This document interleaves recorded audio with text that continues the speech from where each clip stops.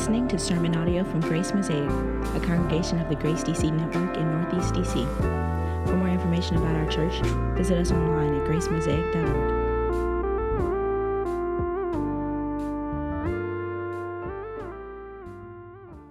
Let me tell you about an unexpected encounter and conversation I had a couple of months ago. I was flying from Washington Reagan to Orlando, Florida to teach a seminary course down there, and I had the opportunity, because I had some frequent flyer miles, to spend some of those miles and upgrade my seat to first class. And now there are some people, when they fly, who are very conversational. You know, they like to say hi to the person sitting next to them, the people in their row, and strike up a conversation. Well, that's not me. I got my headphones on before I get in my seat. And I don't mean little old earbuds or AirPods. I mean the ones that cover your ear. I am delivering a message on my way to my chair. I'm going to listen to some music. I'm going to read a book. I'm going to watch a movie that I've downloaded. Whatever it is. I might not even have anything going on. I still got the earphones on my head. And for some reason, I thought to myself, first class is going to be nice. Nobody in first class is going to want to talk to anybody, so I'm going to be good to go, right? Well, of course, you know what happened.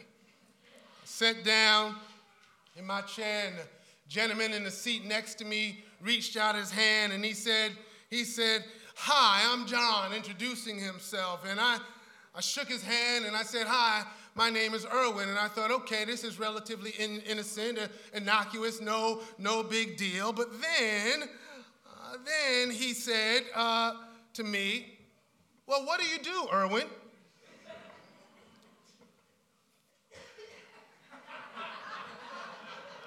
And internally, I'm like,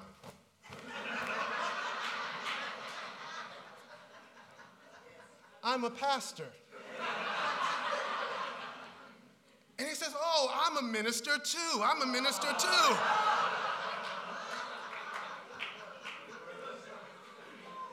Turns out that John was on this flight, flying back to his home in Orlando, just having left participating in a roundtable meeting of evangelical leaders with President Trump at the White House. And the majority of our flight was him extolling to me the virtues of the president and his policies, especially towards the church. And at the top of his concern was protecting the church in America through policies and legislation. And now I'm all for religious liberty. But I attempted to get a word in and press on a particular point, and I remember saying to him, "I'm not afraid for the church in America based on who is president, because Jesus is the one who promised that he would build his church and that the gates of hell would not prevail against it." And I said, in fact, the history of the church is one of growing and flourishing, especially under persecution and difficulty. He said, "Well, I'm not so sure about that." Listen, the message in Scripture that God rhythmically beats from beginning to end throughout the pages is that the human condition is one of vulnerability and weakness, that true strength for people doesn't come through their mental or physical fortitude. No, God is the source of all true strength, and we experience it through our absolute and utter dependence on him. And the experience of strength comes through to me most in proximity to God. What stood out to me most in my airplane conversation with John was his utter sense of satisfaction in being in close proximity to the power of the presidency. said, we have never had access to the president and the White House the way we do now. And that proximity brought with it for him a sense of confidence that things would go well legislatively and judicially, and in the course of our conversation, he was able to be dismissive of the president's moral and ethical failings. And now listen, let me make this point. I don't really care what your political persuasion is this morning. You're missing it if you think that's the point that I'm making, because whether we are on the left or on the right politically, we are human, and to be human is to prefer to be situated in proximity to power, as if the blessings are found in being in positions of worldly strength and not in being weak and vulnerable. One of the themes that runs through this passage that we read this morning is the power of God.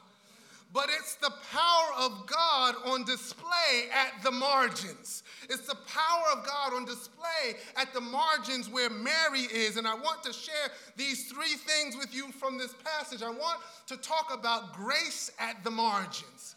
Grace at the margins, glory at the margins, and gratitude from the margins.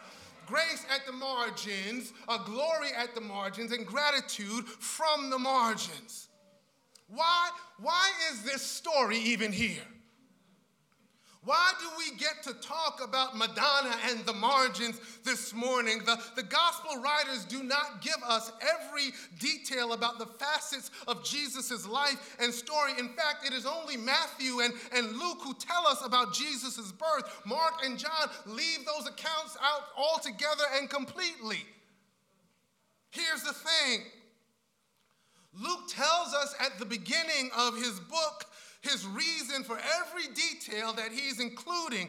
He writes to Theophilus, he says in chapter 1, verses 3 and 4, he says, "It seemed good to me also, having followed all things closely for some time past, to write an orderly account for you, that you may have certainty." Somebody say certainty. That you may have certainty concerning the things you have been taught. I want you to understand this morning that this is here so that you and I can have certainty about the way that the grace of God reached down and continues to reach down into the margins with saving power to lift high the lowly. And this is our first point, grace at the margins. Luke tells us about a young virgin girl, a teenager named Mary, who lived in a nowhere city named Nazareth. Nazareth was the opposite of Washington, D.C. Nobody's trying to move to Nazareth. It's about as far as you can get from the center of power and influence and industry. Matter of fact, the common attitude about Nazareth is given to us in the Gospel of John, chapter 1, by Nathanael, when Philip finds Nathanael and says, "We found the one Moses and the law and the prophets were talking about, Jesus of Nazareth." And Nathanael says, "Can anything good come out of Nazareth?"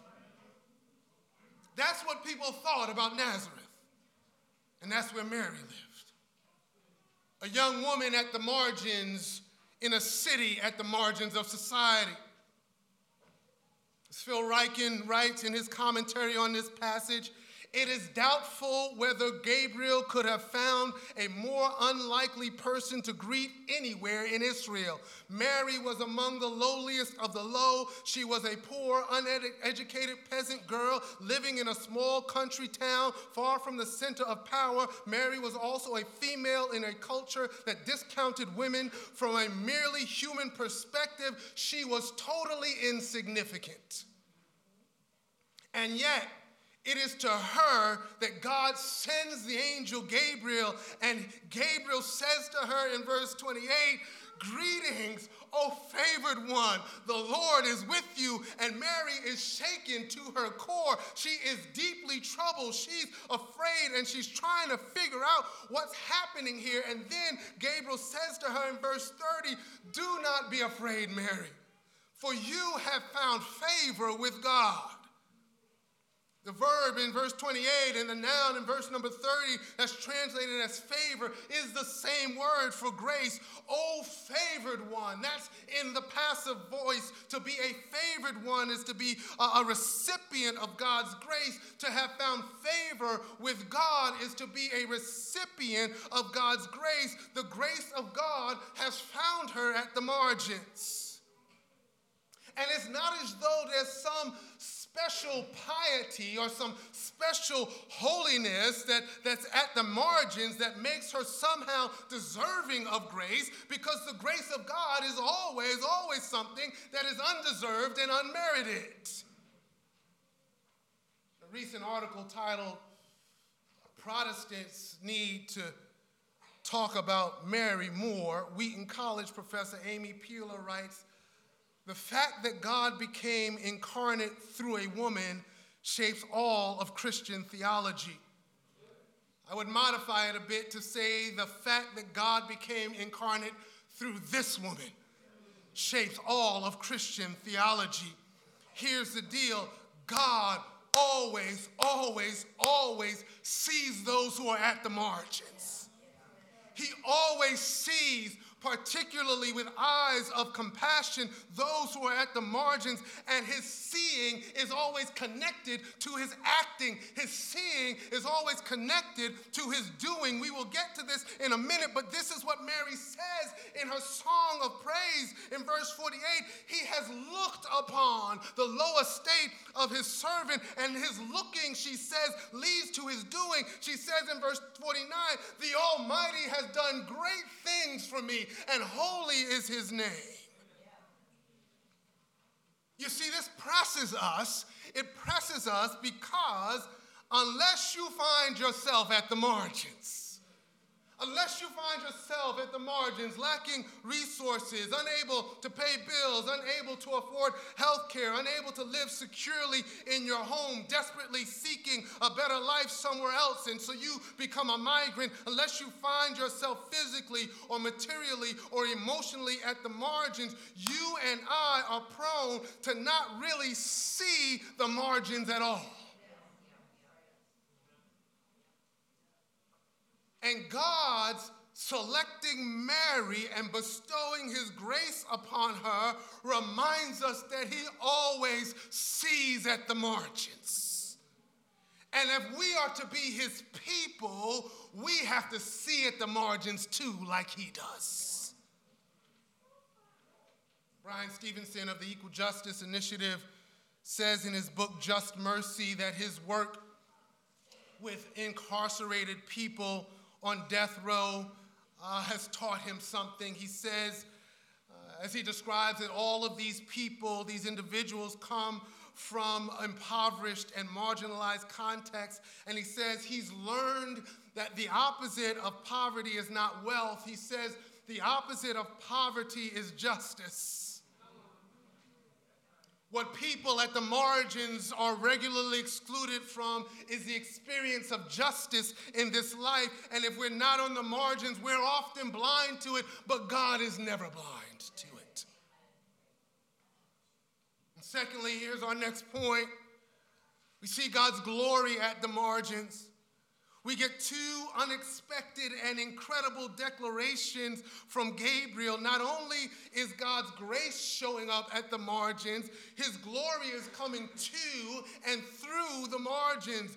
"Do not fear," Gabriel says to Mary, "for you have found favor with God." And then he says in verses 31 to 33, "And behold, you will conceive in your womb and bear a son, and you shall call his name Jesus. He will be great and will be called the Son of the Most High, and the Lord God will give to him the throne of his father David, and he will reign over the house of Jacob forever, and of his kingdom there will be no end."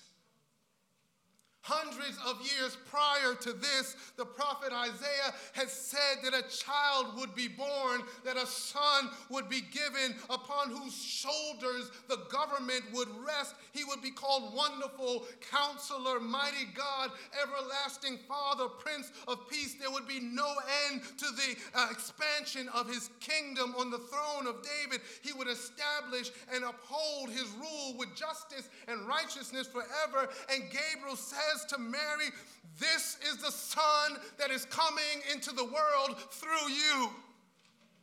The glory of God in Jesus the King was not coming through the queen in the palace. He was coming into the world through this precious young woman, Mary, of no social consequence, living at the margins. Why?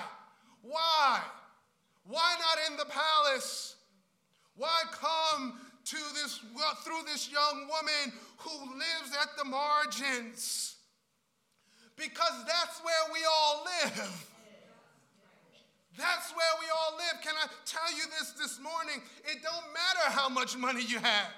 It doesn't matter how good your health is. It doesn't matter how much physically strong and capable you are. It doesn't matter what your level of education is. God knew and God knows that the human condition is not only one that is weak and vulnerable, it is one that is thoroughly beset with, permeated through and through with sin and rebellion against God. And so with respect to God, the human condition is a condition of life at the margins. Of life at the margins without any hope unless God gave it to us himself. Unless God did something about it himself. Quote from Phil Ryken again when he says, to rescue us from our sins and lift us to glory, Jesus first had to enter into the misery of our lost and fallen condition. God's grace is for the lowliest of the low. And guess what? That's us. Do you remember what Jesus says when he is asked in the Gospels why he eats and drinks with tax collectors and sinners? In Luke chapter 5, verses 31 to 32, Jesus answers their question this way. He says, those who are well have no need of a physician, but those who are sick, I have not come to call the righteous, but sinners to repentance. This is why Jesus comes in through the margins, the glory of God veiled in human flesh, born from a poor woman from a nowhere town. It's because we are all desperately in the camp of the sick, needing a physician. And the Apostle Paul puts it this way in 2 Corinthians 8 and 9. He says to them, for you know the grace of God. You know the grace of our Lord Jesus, that though he was rich, yet for our sakes he became poor, so that you by his poverty might become rich. The glory of God showing up at the margins. And when Mary hears this message from Gabriel, the fear is gone, but it is replaced by confusion. How is this going to happen? What are you saying? I'm a virgin. She's betrothed to Joseph, but their marriage ceremony hadn't taken place and their union hadn't been consummated. And in his reply, listen, what Gabriel does is he points us to the other aspect of God's glory at the margins in this passage, the power and the presence and the work of God, the Holy Spirit. Says the angel answered her, the Holy Spirit will come upon you and the power of the Most High will overshadow you. Therefore, the child to be born will be called Holy, the Son of God. The Holy Spirit, listen, the Holy Spirit makes the invisible God visible to us in Jesus. The Holy Spirit is the one who fully put flesh, created God the Son to our humanity. The Holy Spirit put flesh on God for us. The powerful work of the Spirit to bring Jesus into being in Mary's womb declares to us that our flesh matters to God. Let me tell you what I mean. There's an Old Testament allusion here in Gabriel's words when he says the power of the Most High. When he says to Mary, the power of the Most High will overshadow you. The Greek translation of the Old Testament, the Septuagint, in the Septuagint in Exodus chapter 40 and verse 35, the Septuagint uses that same word when Moses could not enter the tent of meeting because the cloud settled on it and the glory of the Lord filled the tabernacle. The Septuagint says that the cloud overshadowed the tent and the glory of the Lord filled it. The presence of the Lord in the person of the Holy Spirit overshadowing the tabernacle to dwell with his people was just a foretaste in Exodus. Now the glory of God overshadows Mary at the margins to declare that God's presence with humanity was permanent. Jesus' conception was miraculous, but his gestation was normal. The Spirit gave him a body. The Spirit gave him a body like ours to secure our future with God through faith in his name. As Professor Michael Horton put it recently, because Jesus has a body materially and ecclesially, we still have a future. God in the flesh tells us that our flesh matters to God. God is not simply after some disembodied spiritual life for humanity that does not have an impact on the physical aspect of our lives and the lives of our neighbors. What do you think about the Holy Spirit?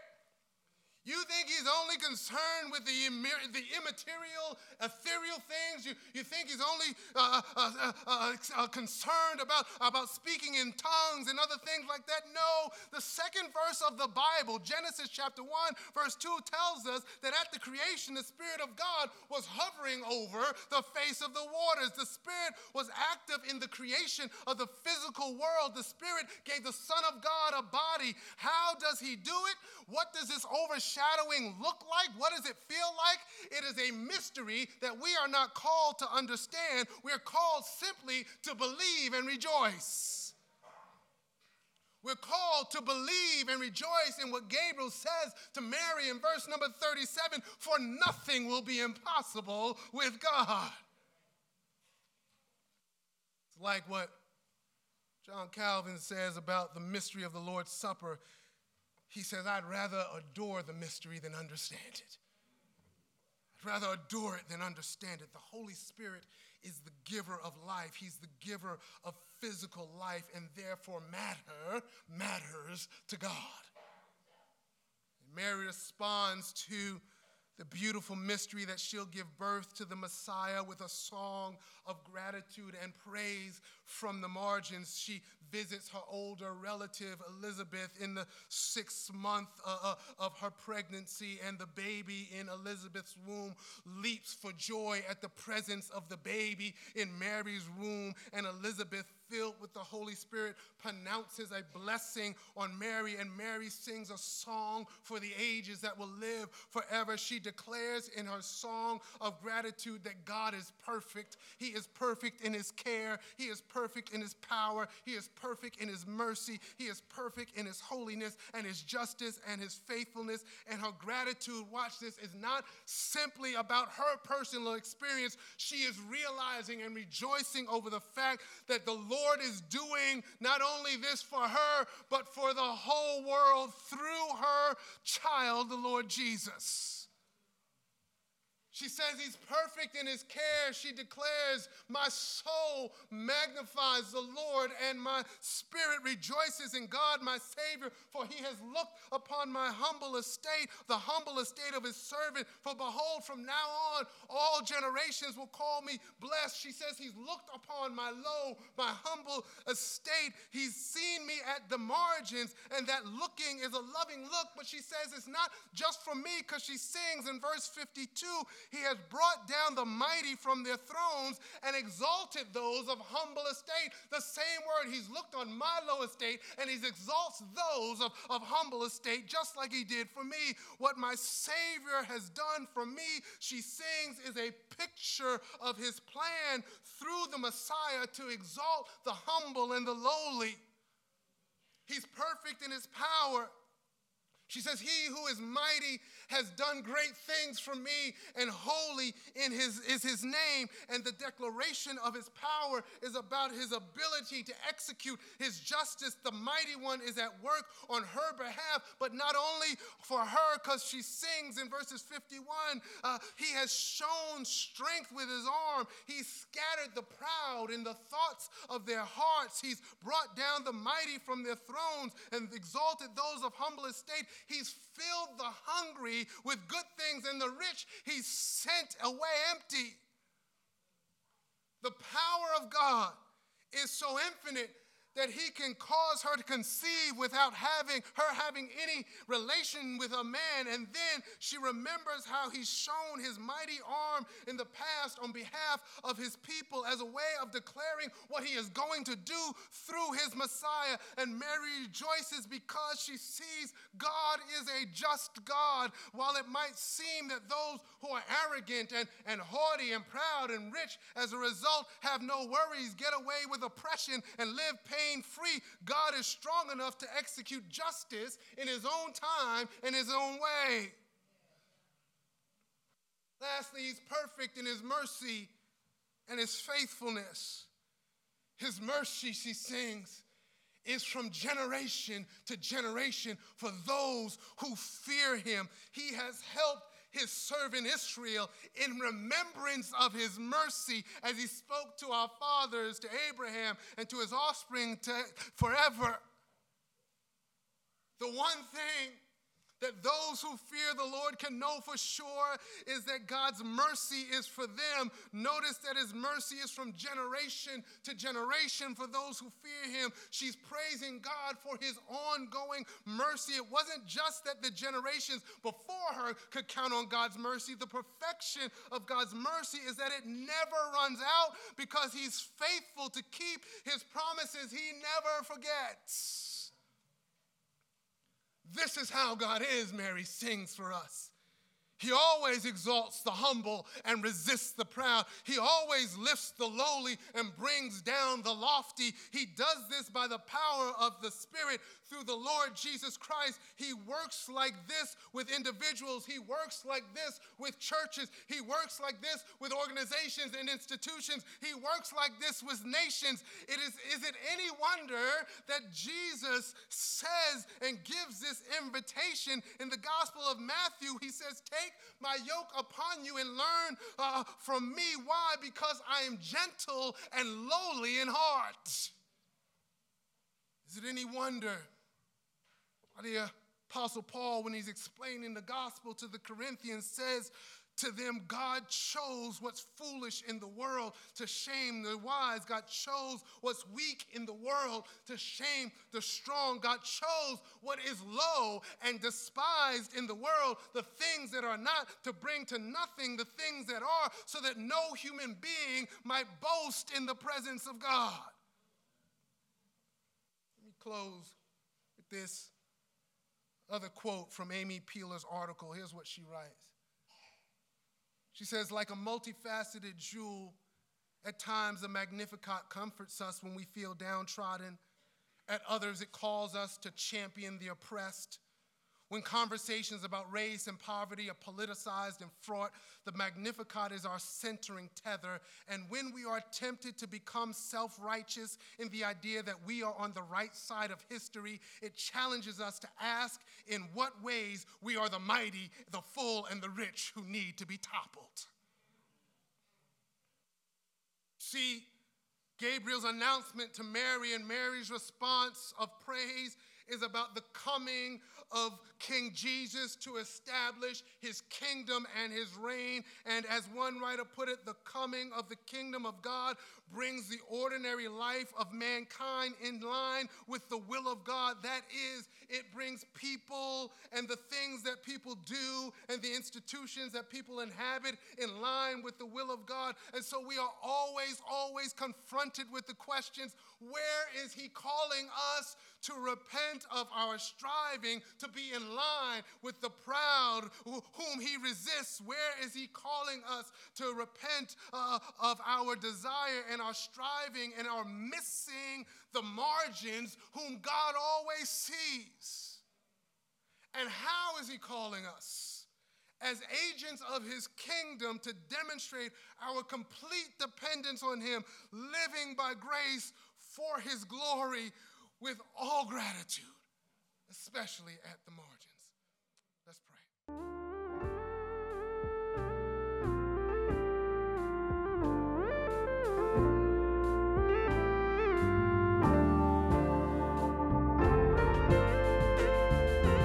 Thanks for listening to this podcast from Grace Mosaic. For more information about our church, visit us online at gracemosaic.org.